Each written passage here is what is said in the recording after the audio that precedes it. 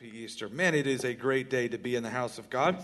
I want to tell you, this week we had an absolutely amazing miracle. He's going to shoot me for telling this, but his wife made me, so they can deal with it later.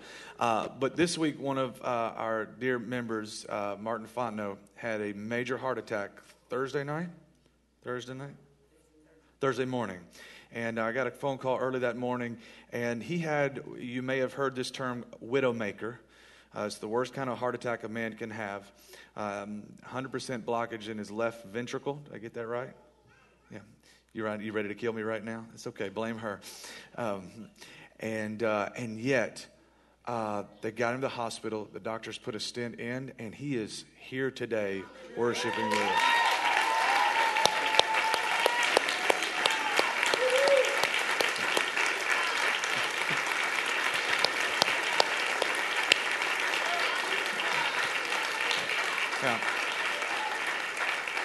Now, the doctor said 6 more minutes, and he wouldn't be here this morning. 6 minutes. And, but, man, some of us are celebrating today. Others are celebrating today. Amen. Martin, we're sure glad you're here, man.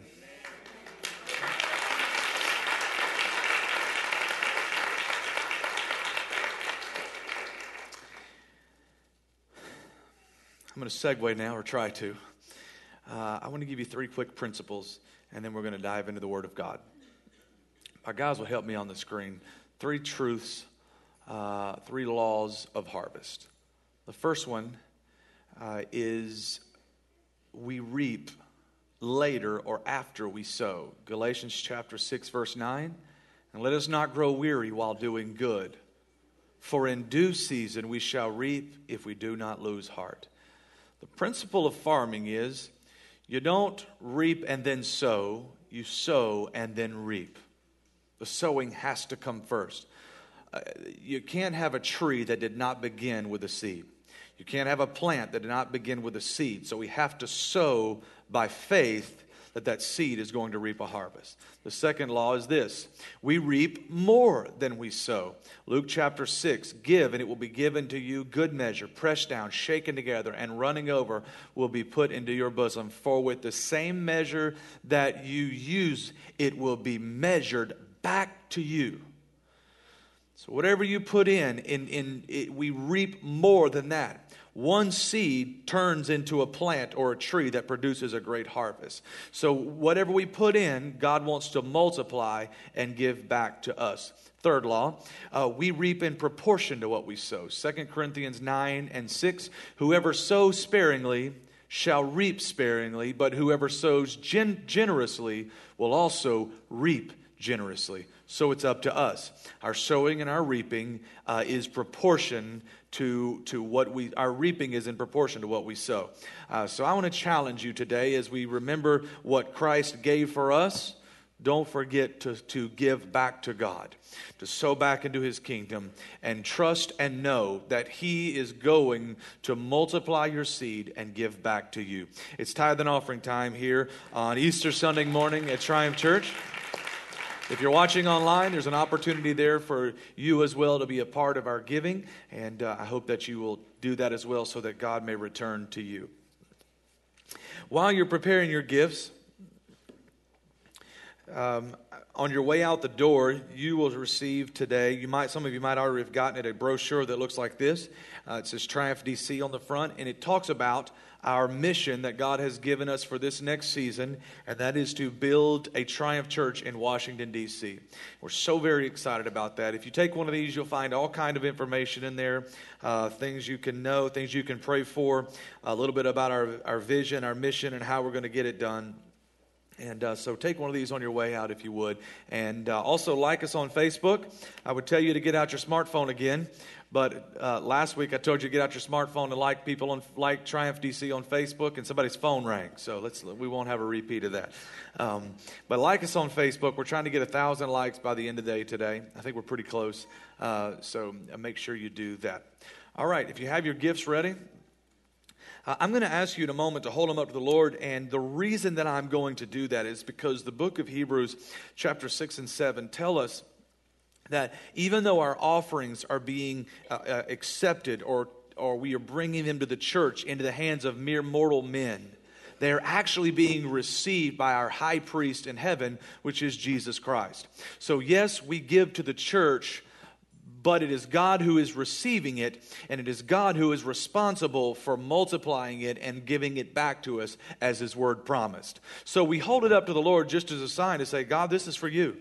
This is for you. Sound good? Hold your offerings up to the Lord today. Father, I thank you for every giver and every tither in this room today, for every person who's chosen to trust you, to put their faith in you, and that as we give, as we sow, we know that we're going to reap a great reward. We're going to reap a great harvest, oh God. It's going to be in proportion to what we give, but it's going to be greater than what we give. You're going to multiply it because that is what you do. I thank you for every family, for every in this house. Let this be a house of 100% employment, of zero debt, and where God has provided more than enough. I thank you for it in the name of Jesus. Amen. Ushers, you may assist us at this time.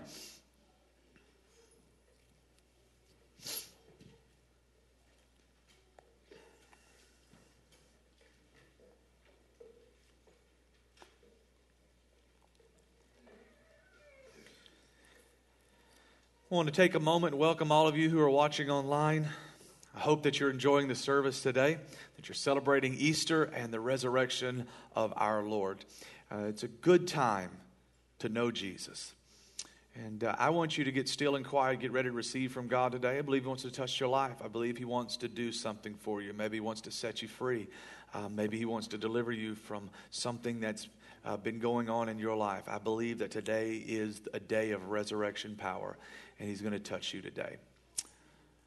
Grab your Bibles with me, if you will. Turn to Luke, the 22nd chapter.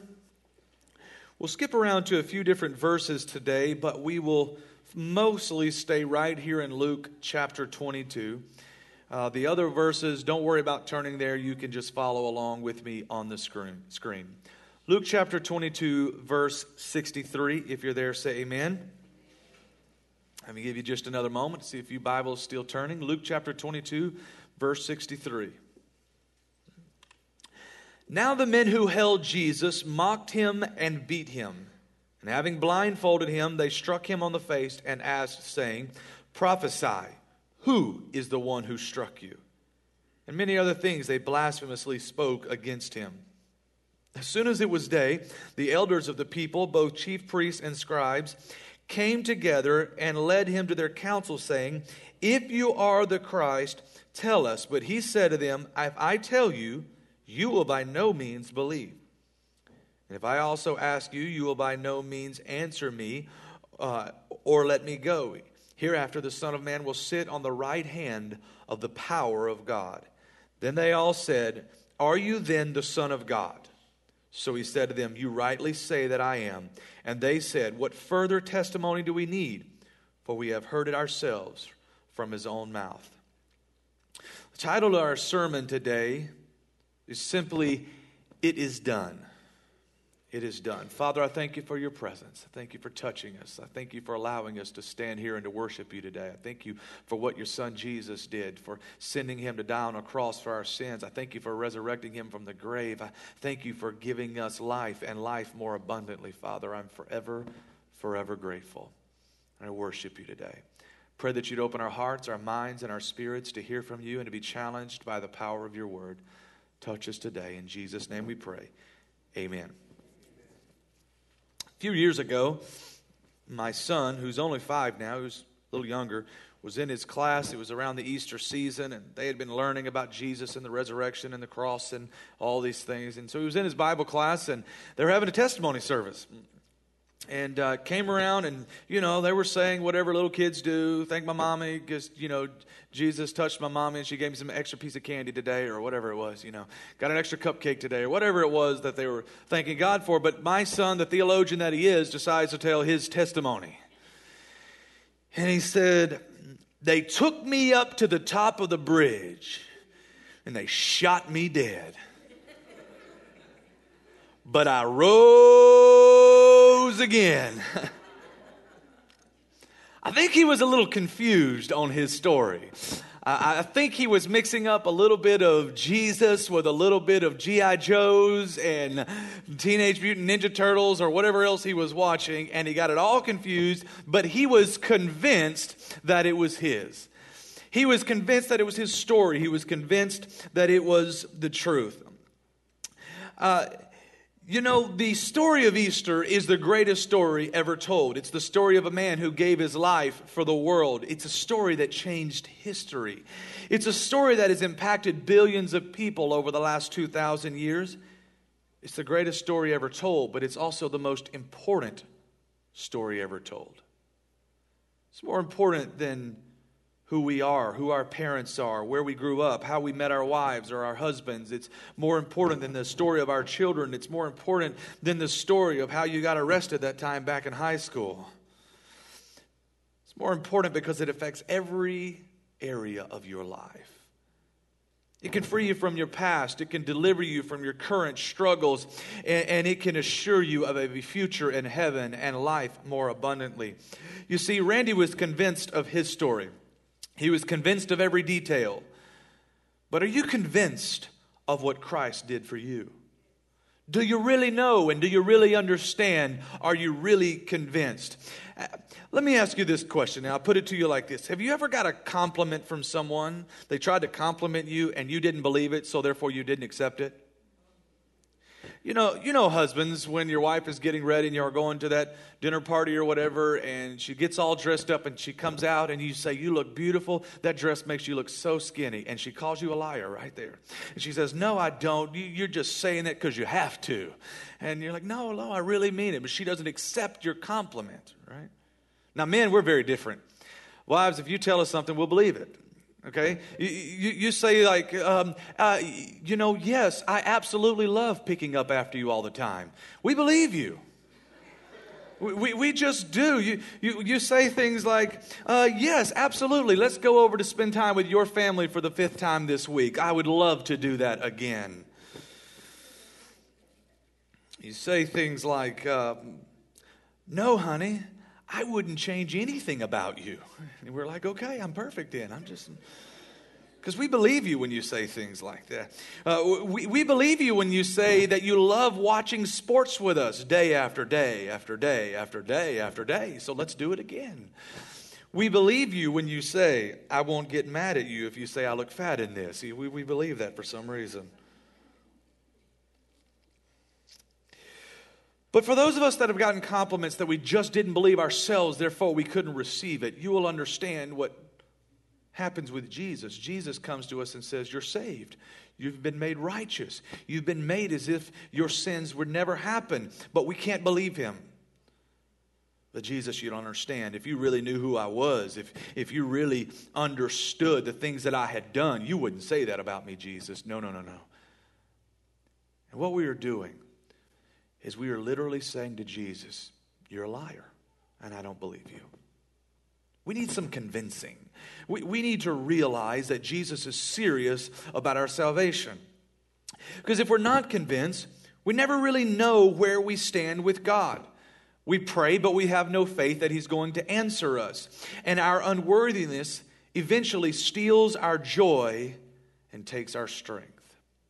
In John chapter 16, verse 8, Jesus said, and when he, being the helper or the Holy Spirit has come, he will convict the world of sin and of righteousness. The word convict there is exactly what you think of when you say convict. It's a courtroom term. It means that your case went before a judge and a jury, and attorneys were arguing for you and against you. All the evidence was presented, and at the end of the trial, the judge came up and pronounced you guilty. He convicted you of sin. The Holy Spirit convicts us of sin in our life. When we leave, when the Holy Spirit is done with us, we know that we are sinners. But here's what else the Holy Spirit convicts us of. Because he doesn't just convict us of sin, but he convicts us of righteousness. He convinces us that we are, okay, yes, you were convicted of sin, you did do all that. But then the next trial that happens is Jesus steps in and says, yes, I know all these things. I know that they did it. I know they are sinners. I know all that has happened, but I am taking all of that on myself and I am giving them my righteousness. And so just like the judgment came down and said you were convicted of sin, the same hammer that drops, the same judge that convicts you of sin, convicts you of righteousness and says, now, not only were you a sinner, but now you've taken on the righteousness of Christ, which means that you are in right standing with God, which means that you can go to the Father without any worry, without any sin upon you, but I am made righteous. And so when Jesus says that we are made righteous, when he went to the cross for us, we can't stand here and say, no, you don't understand. No, Jesus understood. He had seen the worst of the worst. He understood sin. He had dealt with it. He had seen when he stood looking into the cup, he saw your sin and he saw my sin. And he went to the cross and he said, I'm going to go and I'll take your sin. You take my righteousness. But are we convinced that he did it for us? Are we convinced that, yes, he's a good God, but could he do that for me? Is it enough? We need some convincing, because I don't want to look at Jesus and say, Jesus, thank you for the cross, but, that wasn't really enough for me. But I want to say thank you for the cross, Lord, for the price that you paid, for dying and for coming up out of that grave that I might have life and have it more abundantly, that I might be forgiven, that I might be set free, that I might have the resurrection and the life that you promised. And know that I have that. I want to ask you 4 questions today.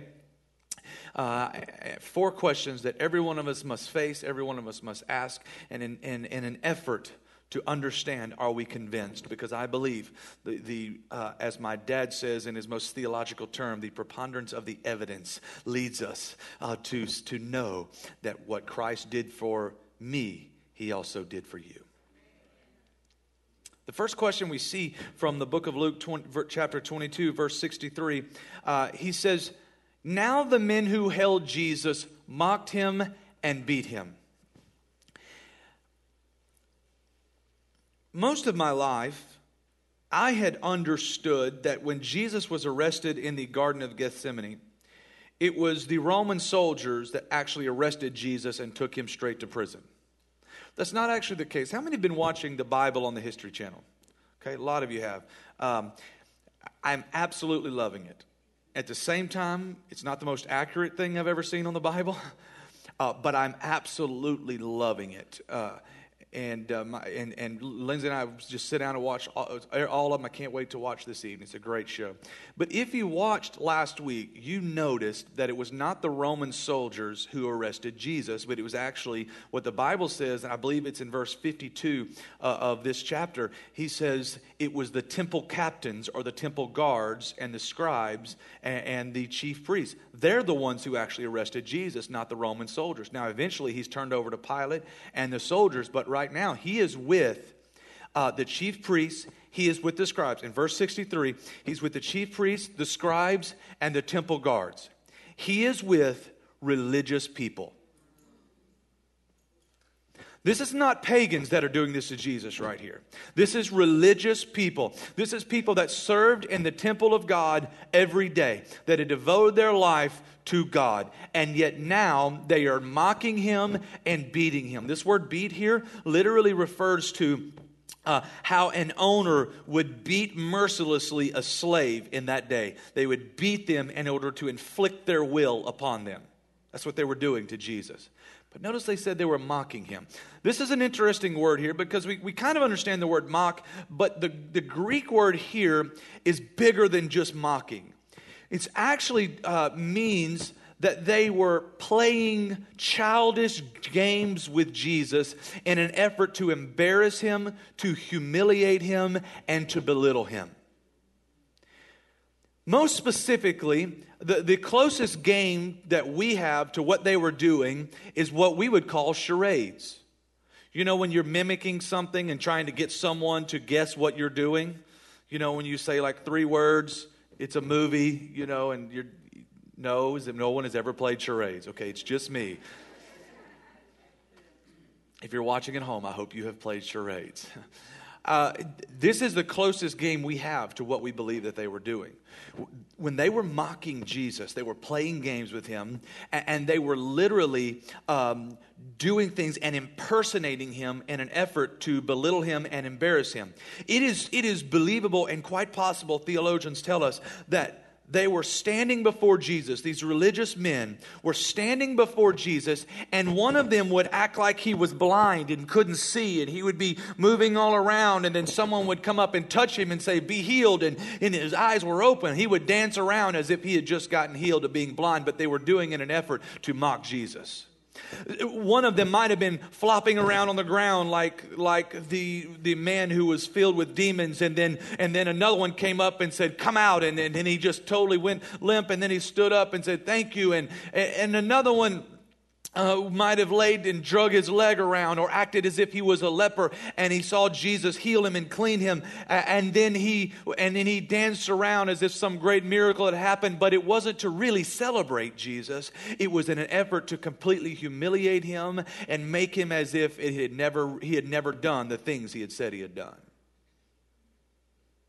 The first question I have for every one of us in this room is this: are you playing games with Jesus? Are we playing games with Jesus? I'm talking to religious people here now. I'm talking about people who go to church. I'm talking about people who understand God, but we are playing games with Jesus.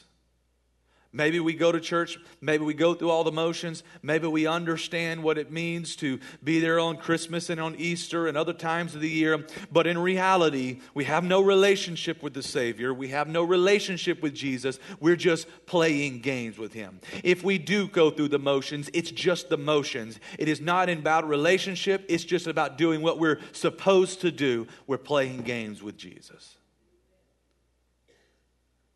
This is a question for every person who calls himself a religious person. Are we playing games with Jesus? This wasn't a question for the heathen. This was a question for you and I. Are we playing games with Jesus? Second question we get from the life of Peter. Now, Peter, after they arrested Jesus, the other disciples fled. Peter decided he was going to kind of stay close because he wanted to see what happened with Jesus. He wanted to stay beside him. He had just told everybody when Jesus said, "You will deny me 3 times before dawn, before the rooster crows." He said, "I will never deny you. Even if I'm arrested, even if I'm thrown in prison, even if I'm put to death, I will never deny you." So he kind of stays close to Jesus, and he's kind of back in the shadows, but he's watching because he wants to stay there with Jesus. He wants to be with Jesus. And then suddenly, we see here in chapter 22, in this verse, "And a certain servant girl, seeing him as he sat by the fire, looked intently at him and said, 'This man was also with him.'" Peter responds. Peter doesn't respond. What's verse 57 say? I didn't give you that one, my bad. "But he denied him, saying, 'Woman, I do not know him.'"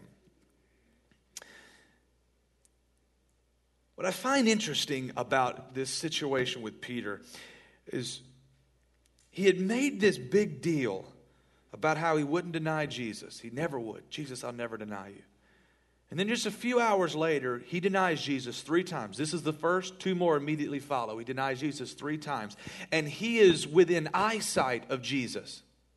We know this because in verse 61, it says, "And the Lord," being Jesus, "turned and looked at Peter. Then Peter remembered the word of the Lord, how he said to him, 'Before the rooster crows, you will deny me 3 times.'" So watch. He is within eyesight of Jesus and yet denying him. He's not far away. He's close to Jesus. He is in proximity to Jesus, close enough that Jesus heard what was going on and turned and looked at him, and suddenly Peter forgot. Peter remembered, how in the world did Peter forget that Jesus had said he was going to deny him 3 times? How did he forget that? How do you forget that you made this big deal? And yet he did, because suddenly Jesus looks at him and he remembers, "Oh my, I said I would never deny you, and yet I've denied you 3 times. And Peter runs away crying and weeping bitterly. The second question that we all have to answer is this question: Are you with him? Are you with him? And this is a question for those that really do love him. Because this wasn't an issue of Peter's love for Jesus. This wasn't an issue of his love and his relationship and his sacrifice to Jesus. He really did love Jesus. Remember, Jesus said when he was telling him this, he said in verse 32, he said, "But I have prayed for you that your faith should not fail." Now, Jesus has already said, "You're going to deny me." Okay, that's going to happen, Peter. But in the process of you denying me, I don't want your faith to fail. And when you have returned to me, strengthen your brethren. Jesus knew, first of all, you're going to deny me. But secondly, I'm going to speak over you that your faith wouldn't fail. Because the next thing that's going to happen is you are going to return. Notice when. He didn't say, and if you return, strengthen your brethren. No. He said, when you return. Because Peter and Jesus had a relationship. Jesus knew that when Peter said, I'll go to prison for you, I'll even die for you, Peter was serious about that. Now, he missed it on this occasion, but I assure you that in the course of Peter's life, he was thrown in prison for the sake of Jesus. And not only that, they said, we're going to crucify you for the sake of Jesus. And he said, you can't crucify me like my Savior. Crucify me upside down. So they literally hung him upside down. So Peter didn't lie either. He did get a chance to do all those things he said he would do, but in this moment, his fear was stronger than his relationship with Jesus. He was scared for his life. He was scared that they would persecute him, that they would hang him on a cross right next to Jesus, that they would throw him in jail, that they would arrest him. That he didn't know what was going to happen, and his fear was greater than the moment. And so the question is, are we with him? Not when we're with all the other disciples, not when we're in the middle of a church service. Not when Jesus had a crowd of 5,000 men, not to mention women and children that he was feeding, and they were all chanting his name and wanting to make him king. Not when the miracles were happening. That's when it's easy to know Jesus and love Jesus. What I'm talking about is, are you with him when everyone else is against him? When you find yourself in a situation where no one else loves Jesus, where it's not the cool thing to do, where it's not the acceptable thing to do, where everyone else is mocking him and making fun of him, do you still want to be with Jesus? I'm not talking about do you love him. I'm talking to people who do love Jesus, but have moments of weakness where our fear overcomes us. Scared that we too might be rejected. Scared that the people we value may turn away from us. Scared that we may not get the promotion at work if they find out how much we love Jesus. Scared of all the things that might happen if people really knew who we served. Are you with him? Not just in here. It is easy to be with Jesus in these four walls. Are you with him when you're outside? It's a question that we all have to face. For those of us that love Jesus, we all have to ask this question: are we with him? Well, that leads us to the third question.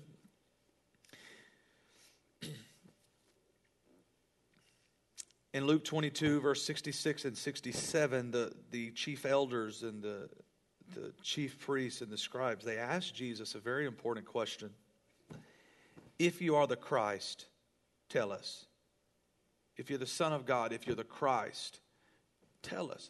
Pilate asked it like this: if you're the King of Jews, tell me. Are you the King of the Jews? Saul points back to the same question. And Jesus' answer is a very unique one, because he doesn't really answer the question that they're asking. He just makes a different statement, which he commonly did. And he says, if I tell you, you will by no means believe. Watch what Jesus is saying here. Jesus is saying, I am who I am. And whatever you do to me, whatever I say to you, doesn't change who I am. The only thing that changes is your belief. And I'm not going to answer you because you won't believe me anyway. Because Jesus is the Christ. They couldn't change that. You can't change that. I can't change that. I can't get tired of using the name Jesus one day and say, you know what? I want to make somebody else the Christ today. Wouldn't work that way, because Jesus is the Christ. He is the Messiah.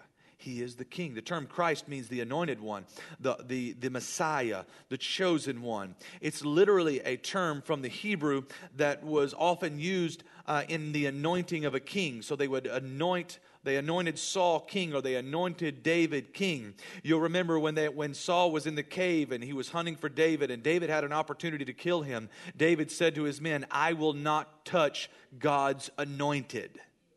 So the term Christ, when they said, "Are you the Christ?" they're saying, "Are you the Savior? Are you the Messiah? Are you the King that is supposed to come and bring salvation?"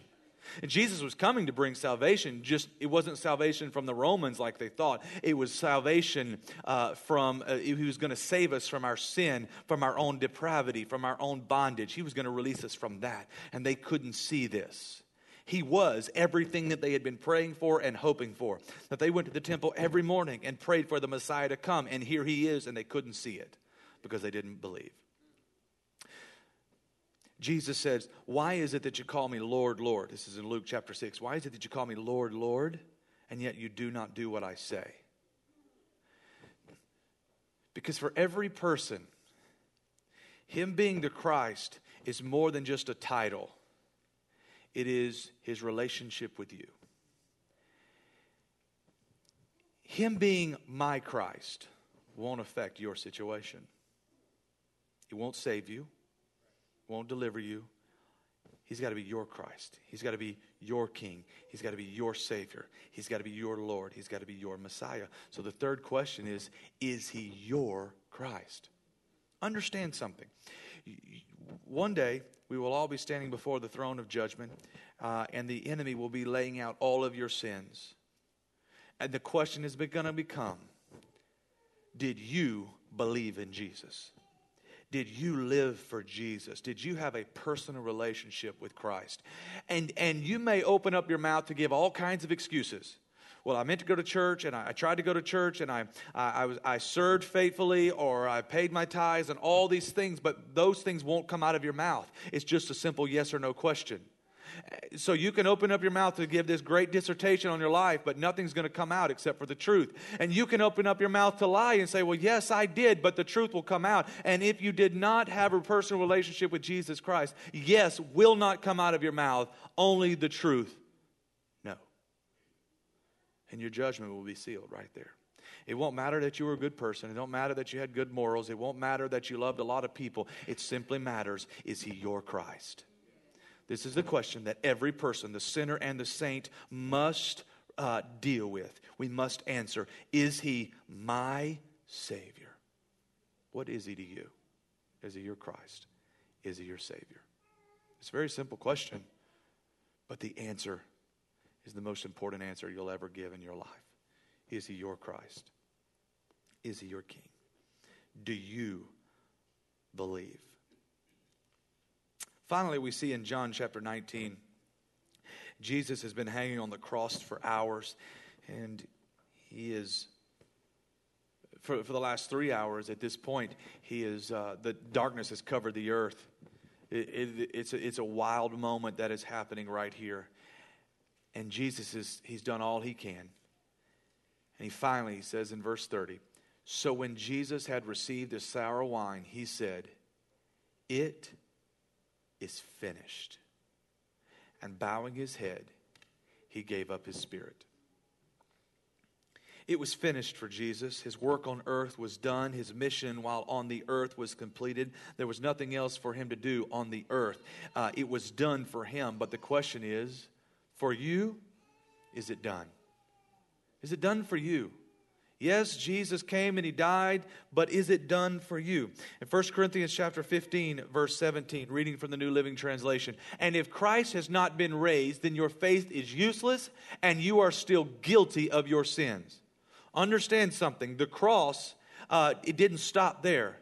If Jesus had not been raised from the grave, we would still be guilty of our sins. This is what Paul is saying right here. But he did get raised from the grave. We see in verse 20, but in fact, Christ has been raised from the dead, and he is the first of a great harvest of all who have died. Ladies and gentlemen, I want you to understand something. He did come back from the grave. He did come back to have life, and that's what we're celebrating here today.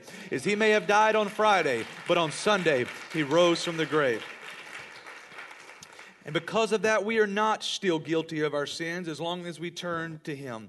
The job is finished. It is done for each one of us. Galatians chapter 3, verse 13. Christ has redeemed us from the curse of the law, having become a curse for us. He redeemed us. He brought us back. He set us free. It is done for you. He overcame the world. He overcame death. He overcame sin and weakness and sickness and fear and doubt and shame and every burden. He overcame all of it for us. Ladies and gentlemen, you have to know something today. It is done. It's all been overcome in Jesus' name. Our team is going to sing one song, and I want you to allow it to speak to your spirit. And then I'm going to come today and we're going to close. Is it done for you?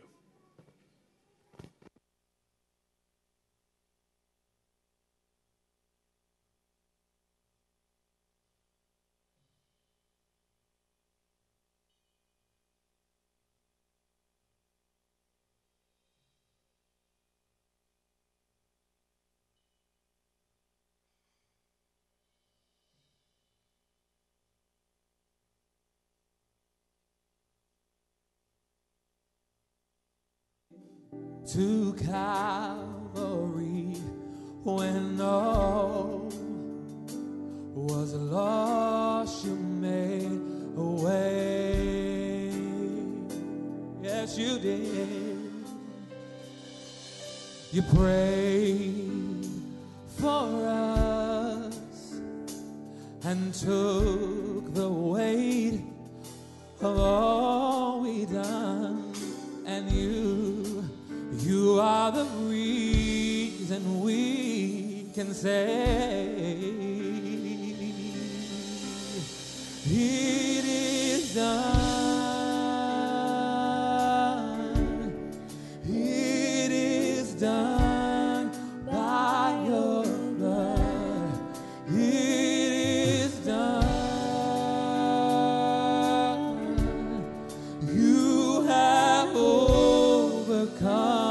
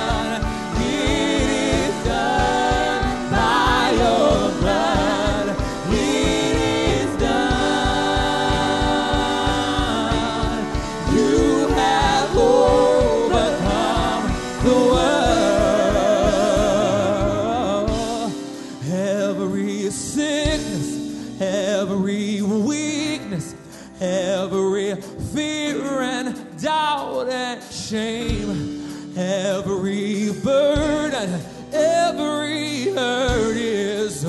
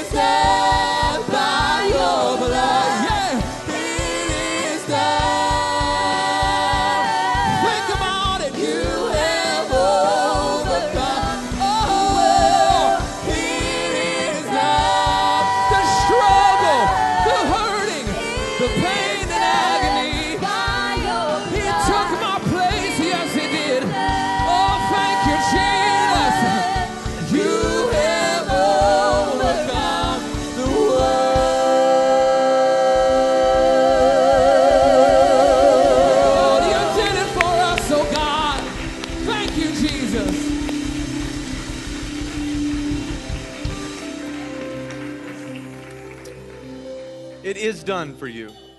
And it is done for me. But Paul used this term redeemed when he said Christ has redeemed us. It's a powerful word. It's a word that came from the slave market of the day. Slave trade was commonplace.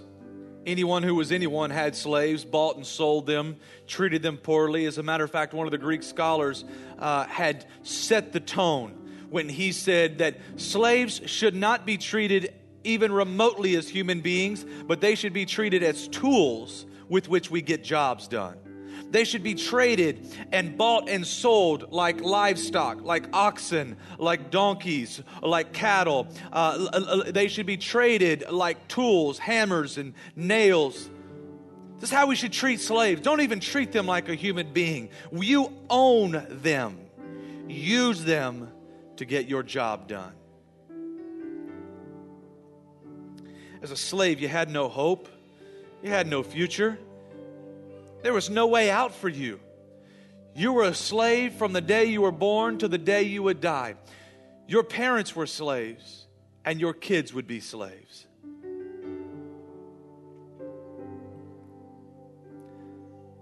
But one day you went to the market, and you were up for sale. You were a slave, wrapped in chains. And as you stood there, and people were examining you and your health and your strength as if they would any other product. They were arguing over you, whether you could do the job or not, whether you would work for them or not. Some said you were worthless. Some said you were valuable. Either way, they were going to own you. A man stood up in the back and he said, I'll buy you. And he paid the price for you. Thoughts go through your mind. Is this going to be a good owner? Is he going to beat me, or is he going to be kind to me? But this man came bringing your papers, and he literally began to write and sign things on them. You're illiterate. You don't even know what they say. But he wrote and signed his name, and he handed them to you. And then he unhooked your chains off of your hands and off of your feet, and he said, you're free to go.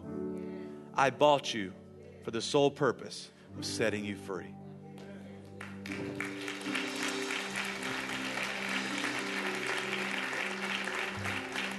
That's what Jesus did for us. And when Paul uses this term redeemed, that's what he's saying. Christ bought us for the sole purpose of setting us free forever. To say it is done in your life. And you can be convinced that, yes, you may have been a sinner. I'm convicted of my sin, but I am also convicted of righteousness. And Christ set me free, and no one can put me back in bondage again except for myself. So I'm free. The enemy has no power over me, but he defeated him on my behalf. It's done. It's done for me, and it's done for you. He set us free. I want to ask you to close your eyes for just a moment. If you're watching at home, please do the same. Here is the question. Are you playing games with Jesus?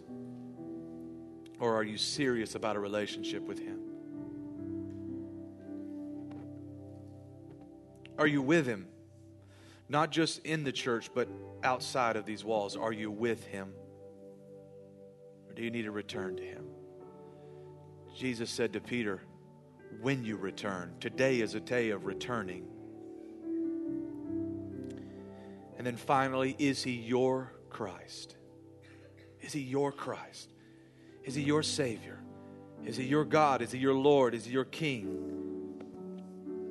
Today I want to give you the opportunity to make Him your King, to make Him your Lord and Savior. If you want to do that today, if you want to get in right standing with God, you want it to be done for you, I just want you to slip up your hands. I want to pray with you. Just slip your hands up. If you want to give your life to Jesus again, if you want to get a fresh start, there are hands going up all over this room. If you're watching at home, just slip your hand up if you want us to pray with you. There's a few more hands that need to go up. There's a few more fresh starts that need to happen today. A little bit of a do-over. All right. You can put your hands down now. I'm going to ask every person in this room and watching online to repeat this prayer after me. Dear Heavenly Father, forgive me of my sins. Thank you for sending Jesus to die on a cross for me. I believe that He rose from the grave, that He had victory over death, and He set me free. It is done for me. I am righteous because of Jesus. I love you, Lord. Amen. That's it. It's done. It's done. It's done. It's done. No matter what the enemy tells you, it's done. Now you can receive that compliment. When He says, I've made you righteous, you say, thank the Lord, He sure did. You don't have to say, no, you don't understand. No, He understands, it's all covered. He forgot it all. Because when God justifies us, that doesn't mean He pardoned us from our sins. That means He made it as if we had never sinned. So when we say to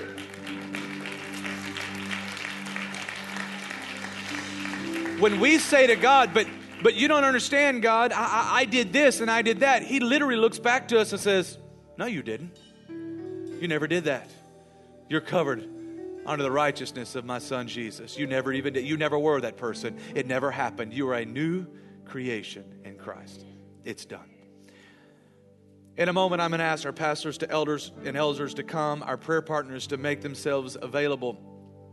And I'm going to open these altars because there are some of us in this room that feel like my son said, that we've been brought up to the top of a bridge and somebody shot us dead. They ran us over. They messed us up. Maybe it was a broken marriage. Maybe it was financial struggles. Maybe it was that we have a sickness in our body, a disease in our body, and we are needing help. I want you to know that the resurrection power of Jesus Christ really will raise you up again. The same power that brought Jesus out of that grave is available today. Whatever it is in your life that you need help, God is here to help you today. He didn't just die so that we could have salvation. That would have been enough. But it was more than that. He wanted to set you free from everything. Everything. You heard the song. Every sickness and every trial and every disease and every burden and every struggle and every shame, you're free from all of that.